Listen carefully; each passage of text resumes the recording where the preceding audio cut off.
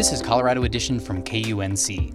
On today's show, officials from Colorado Parks and Wildlife recently spotted gray wolf pups in our state. This is the first wolf family that wildlife officials have seen in more than 80 years. Just ahead, we'll hear more about the family of gray wolves, and we'll check in on CPW's mandate to reintroduce the species to our state. We'll also learn about the work it takes to keep waterways from being filled with ash and charred debris after a wildfire. You're listening to KUNC's Colorado Edition. I'm Henry Zimmerman. As life begins to look more normal by the day for many people across Colorado, some are ready to put COVID-19 in the past. But researchers are still hot on the trail for more understanding about the coronavirus. One big question still out there: can people vaccinated against COVID-19 pass on the virus to others? To help answer that question, the COVID-19 Prevention Network, which is the clinical trials network created last year by the National Institute of Allergy and Infectious Diseases, is conducting a nationwide study at over 20 universities. Dr. Brian Stauffer is the medical director for the Clinical Translational Research Center at CU Boulder, which is one of the schools involved in the study. CU Boulder has about 250 participants. I think the unique aspect of this study is it's prospective and randomized, which most of the rest of the studies that have generated data that address this transmission question have mostly been observational.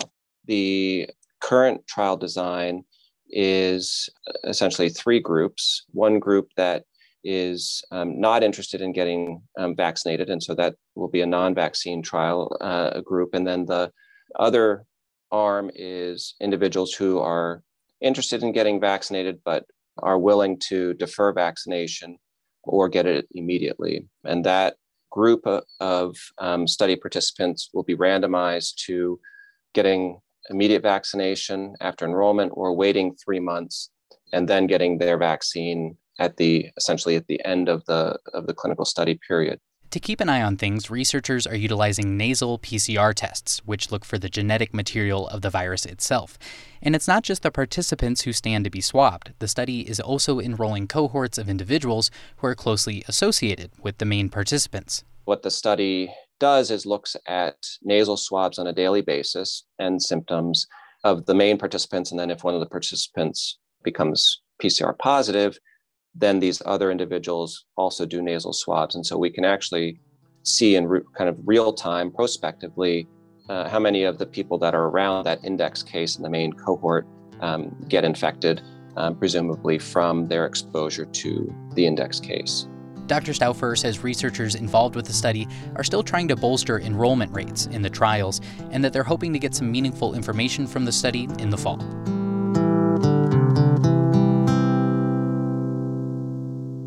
Throughout the pandemic, healthcare systems have been forced to change how they see and treat patients. That includes using virtual technology, a field that has grown exponentially, partially due to the coronavirus. As we move closer to the end days of the pandemic here in the U.S., medical advancements of the last year will be here to stay. Colorado Edition's Aaron O'Toole recently spoke about how we may use these virtual tools in the future with Christopher Davis, the medical director for virtual health at UC Health.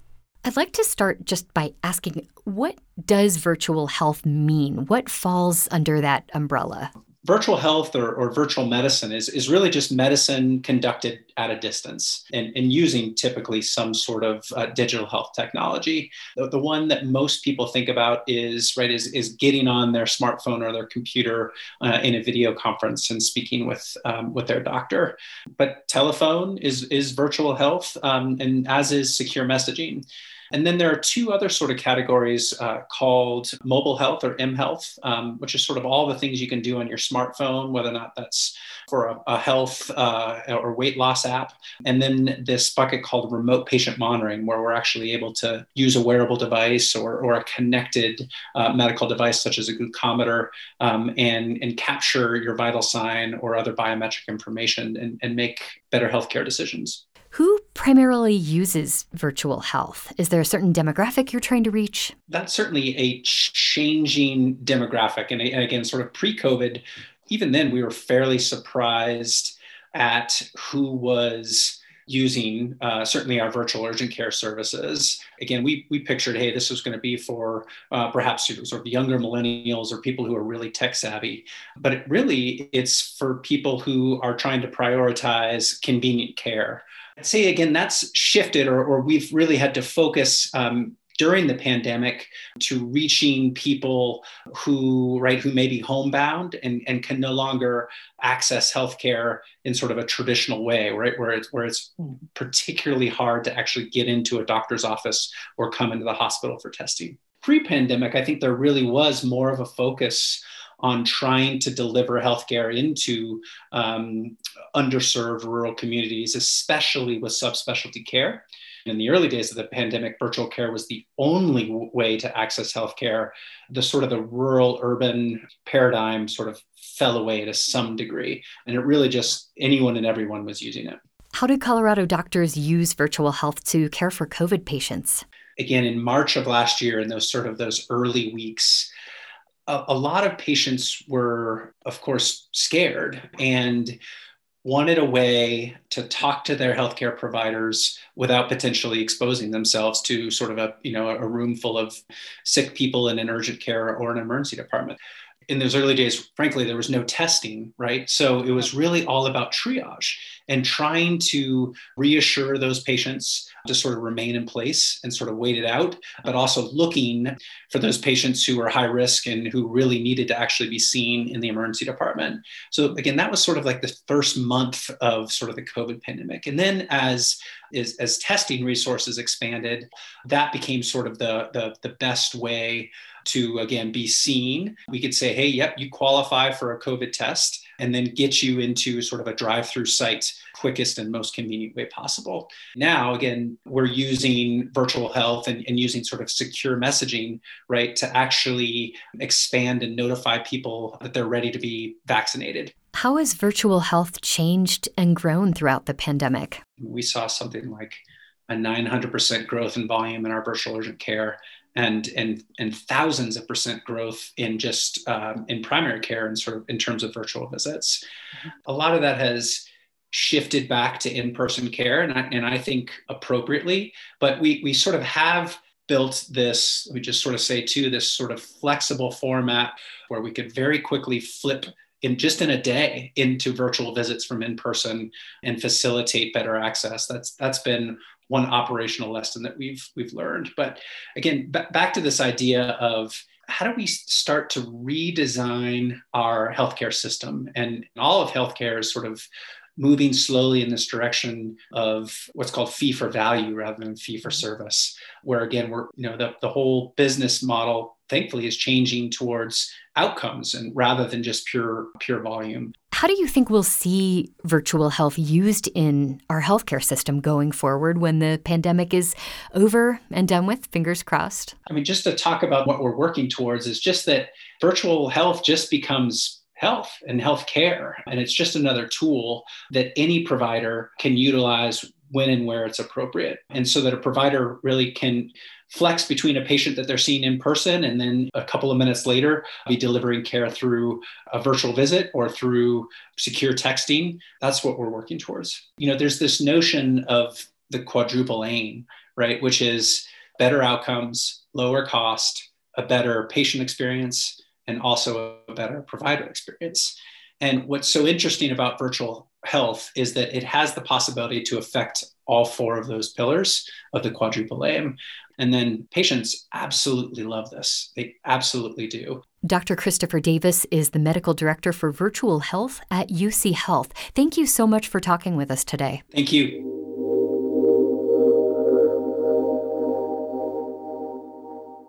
After a record-breaking wildfire season in 2020, many communities in the West are in recovery mode. It's tough work to make a burned area accessible to hikers and bikers and to keep nearby waterways from being filled with ash and charred debris. From Aspen Public Radio, Alex Hager caught up with a team doing exactly that in a new burn scar along the banks of the Colorado River. My name's Chad Rudo. I'm the Water Quality Program Manager for Roaring Fork Conservancy. Where are we? Can you kind of tell me what we're looking at and why we're here? So we're maybe a mile up the Grizzly Creek Trail, right by the rushing Grizzly Creek that you can hear in the background here. And we're here to do some trail work around the fire. And as we've walked up the valley here, we've seen the classic sort of mosaic burn pattern where we see some patches that are truly untouched and still in great shape. We're seeing some burned areas. We've had a lot of fires all across the West, all across Colorado, all across this region particularly. Is there something kind of especially dangerous about the fact that this one happened on top of the Colorado River? The Colorado River is an incredibly hard-working river. It supplies water for 40 million people as it makes its way all the way downstream to the Gulf of California. We are right here just a mile away from the Colorado River, so it's a very direct line for, anything that happens here in the burn area to just make its way right into the Colorado River, and we're not that far upstream of Glenwood Springs.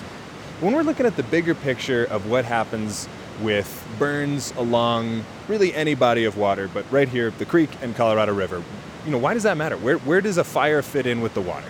When you have less vegetation to hold soil in place, then there's the potential for a lot of mud and debris to make its way into the stream system. Water quality is also a potential impact. Different chemicals that may come from the burn area itself, or also, a lot of pollutants will attach themselves to sediments. So just by allowing sediment into the stream system, those pollutants can sort of tag along, if you will.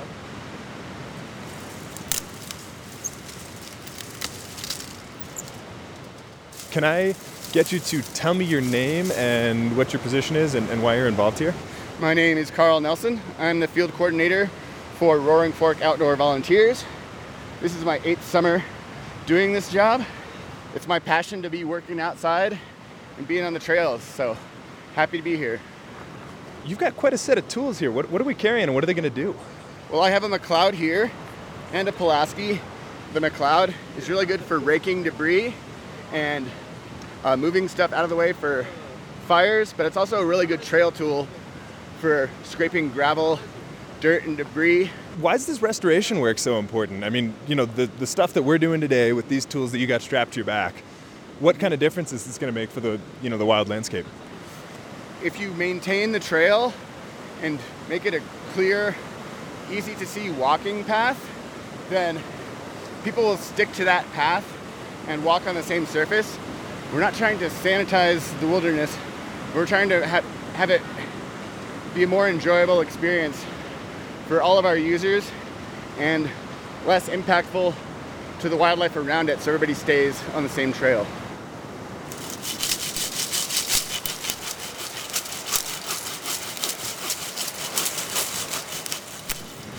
We're coming into what potentially looks like another year of these dry, drought-like conditions, and so it adds to a sense of urgency as far as being cautious around our local forests and keeping an eye on our water resources. You are someone who has dedicated quite a bit of time in life to protecting water. Why do you care? Why is this important? Not only is this important to me from a work standpoint and water quality standpoint, but I live in Glenwood. We're raising a family in Glenwood. This is actually a trail we've hiked a lot with our boys.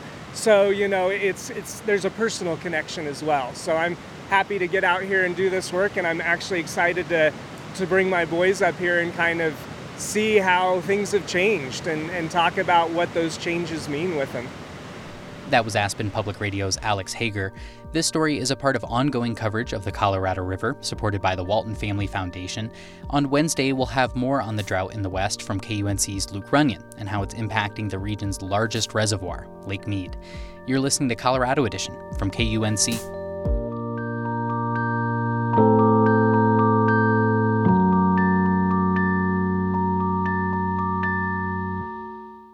Last week, Colorado Parks and Wildlife announced officials had spotted 3 gray wolf pups with their parents in northwest Colorado, not far from where wolves were spotted in 2019.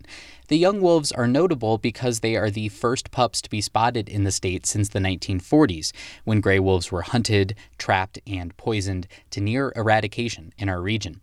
And though this wolf family is significant, sightings like this are, in theory, bound to become more common as CPW continues to plug away at their mandate to reintroduce gray wolves in the state by the end of 2023, something that was narrowly approved by Colorado voters last November. Jason Blevins writes about the outdoors for the Colorado Sun, and he's with us now to talk about this family of gray wolves and CPW's wolf reintroduction efforts. Hey, Jason. Hi, Henry. So we've got this gray wolf family, the first in 8 decades in Colorado.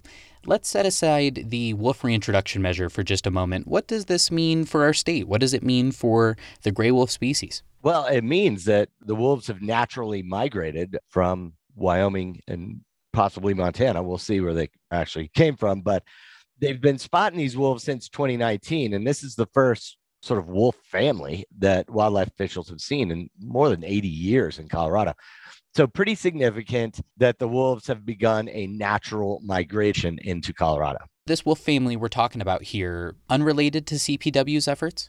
Correct. In November, voters approved this measure that basically directs the Colorado Parks and Wildlife Commission to create a plan to have a reintroduction of wolves in Colorado by the end of 2023. The agency right now is kind of working on a plan, and they want to make clear that the fact that wolves have naturally migrated into Colorado does not impact their efforts. They are continuing to plow forward on a reintroduction plan.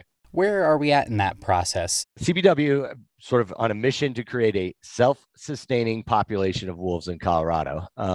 They are launching kind of a public campaign. They will be touring the state, more than 40 meetings in the coming months. They've formed a sort of a technical advisory group, which involves a bunch of wildlife biologists and land managers from Montana and Wyoming, places where wolves have already been reintroduced, as well as Colorado. And they are going to come up with a specific plan for reintroduction, and then that will be vetted by a stakeholder advisory group. And all these meetings are going to be, some are public, some are private. A lot of the stakeholder advisory groups will be public, but the idea is get onto the Western Slope, tour, every major population area, get everybody who is going to be impacted, get their concerns, their issues, include their voices in this plan. And that's all coming in the next 2, 3, 4 months. And this measure, it was pretty close. How does that feed into, these listening sessions? I bet many Coloradans, especially on the West Slope, have some concerns with this reintroduction. Indeed. There's, ranchers and, agricultural community has a lot of concerns over their livestock. So, they will be really concerned about a program that reimburses ranchers for lost livestock to wolves. Big game hunters, are very concerned about elk population, and as well as CPW is concerned about all these things. So the vote really came down along, Front Range voters in Boulder County and Denver really pushed this vote through at that sort of last minute.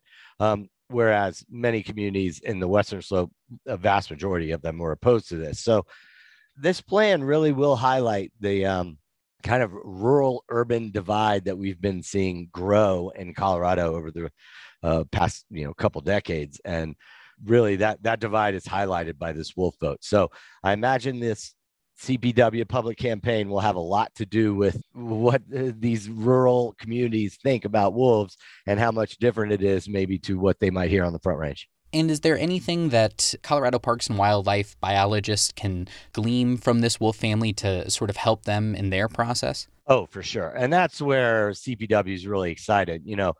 This is going to give, this family how they move, how they sort of adapt to Colorado will for sure inform CPW field staff and wildlife biologists as they make this plan.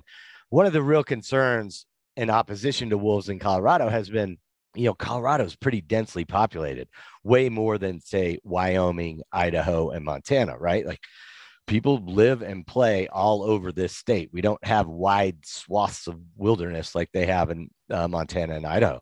So how this wolf family kind of adapts to, the recreating, backcountry hiking, skiing population in Colorado will for sure inform how this plan unfolds. And, in many ways, CPW's kind of has a test family to kind of observe and watch and maybe harvest some ideas for what they might use for their plan for reintroduction.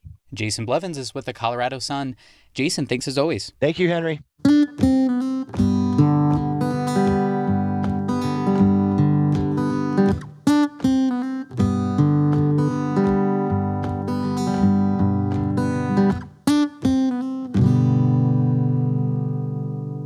Since 1893, the Daily Sentinel newspaper in Grand Junction, Colorado, has printed their newspaper in-house.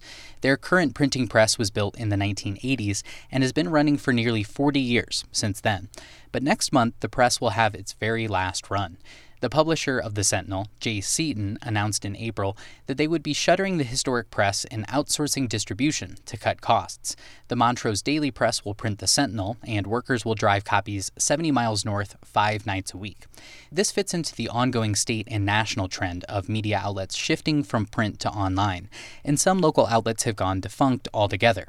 According to a report published last month by Colorado media professors Kareem El-Damanhouri and David Capini, the number of newspapers in the state has dropped by at least 16% since 2004. 3 counties qualify as news deserts, areas without any newspapers, and 33 more are on the verge of becoming so. The shutdown of the Sentinel's press means that their press workers, some of whom have worked there for decades, will soon be out of work. One of them is Lonnie Vincent. He's the press room supervisor and has worked at the Sentinel for nearly 35 years. They built this press brand new in 1984, and it was a top-of-the-line press, and I've been here ever since. I mean, I got hired in 87, so it was still a brand new press when I got hired. Vincent still remembers the first time he saw the press. When I got hired, there again, I walk in the door. This thing stands 3 stories high, weighs 300 tons. It sits on about 90 steel pillars that have been driven into the ground for 45 feet. And right under the fold of the main center of the press, the concrete is 10 feet deep. And when you walk in the door, you're thinking to yourself, what did I get myself into? How in the world do you make this thing work? It's too big. It's huge. Vincent has seen the Sentinel go through major changes. A few decades ago, it was common for a Sunday paper to span up to 64 pages. Now, Vincent says a Sunday paper is typically between 24 and 28. And circulation numbers have decreased too. Nowadays, they distribute around 16,000 copies every Sunday, but back in the day, that number was a whole lot higher. When I got hired, any given Sunday, our circulation was anywhere from 32 to 35,000. In the last probably 10 years, the Internet has taken a huge chunk out of the newspaper industry. I mean, we printed morning newspaper, and you get your newspaper at 5 o'clock, and by noon, all that information is outdated because they got new and better information for you. In April, he first heard the news about the press shutting down. It kind of breaks your heart in the fact that I wanted the opportunity to turn it over to somebody else. I think anybody that's worked at this job for over 30 years would love to have some young guy come walking in, young guy or young woman, walk in and say, show me how to run this thing. And it's cool to show somebody something for the first time and watch their eyes get big and say, wow, did I do that? Yeah, you did that. You did it all by yourself. And I don't get to do that now because we're going to print with another company. It kind of tears at your heart. I would stay with this job for another 2 or 3 years if the job would stay here. To Vincent, the press has more than earned its place in Colorado history. I think it's already spoken for itself. It's done everything we've asked it to do, and it's done a lot of things it should never been asked to do. I mean, it's got an odometer on it, literally, and it's turned over 1 million miles at least a dozen times. And tomorrow it'll fire up again at 5 o'clock, and we'll print some commercial work, and then we'll print the daily. It's done everything we've asked it to do. Some of Vincent's greatest memories are from working with his press crew over the years, and he's still figuring out what to do after the great machine spits out its last paper. We're going to print the 4th of July Sunday newspaper, and that's it. I mean, the last day on the job, I think, for anybody. You can walk away and say to yourself, thank heavens that's over. Or you can walk away saying, man, what am I going to do next Monday? You know, it's bittersweet at best. I mean, I don't want to quit this, but I'm sure I'll find something else to do, and the rest of the crew will too. I have restored old Chevys all my life. I really enjoy that in my off time. I'm going to finish some cars and sell them and get a little money out of them. But like I said, the last day is going to be weird. And the next Monday after that's going to be even more weird. Right now, the publisher of the paper plans to turn the press into a museum.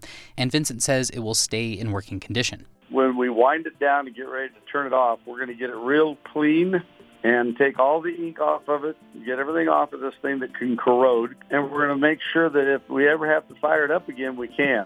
That was Lonnie Vincent, the press room supervisor of the Daily Sentinel newspaper in Grand Junction. If you want to see photos of that historic press for yourself, you can do so at our website, kunc.org. And that's our show for today. I'm Henry Zimmerman. Our production staff includes Tess Novotny, Alana Schreiber, and Ray Solomon. Brian Larson is our executive producer. Thanks for listening. This is Colorado Edition from KUNC.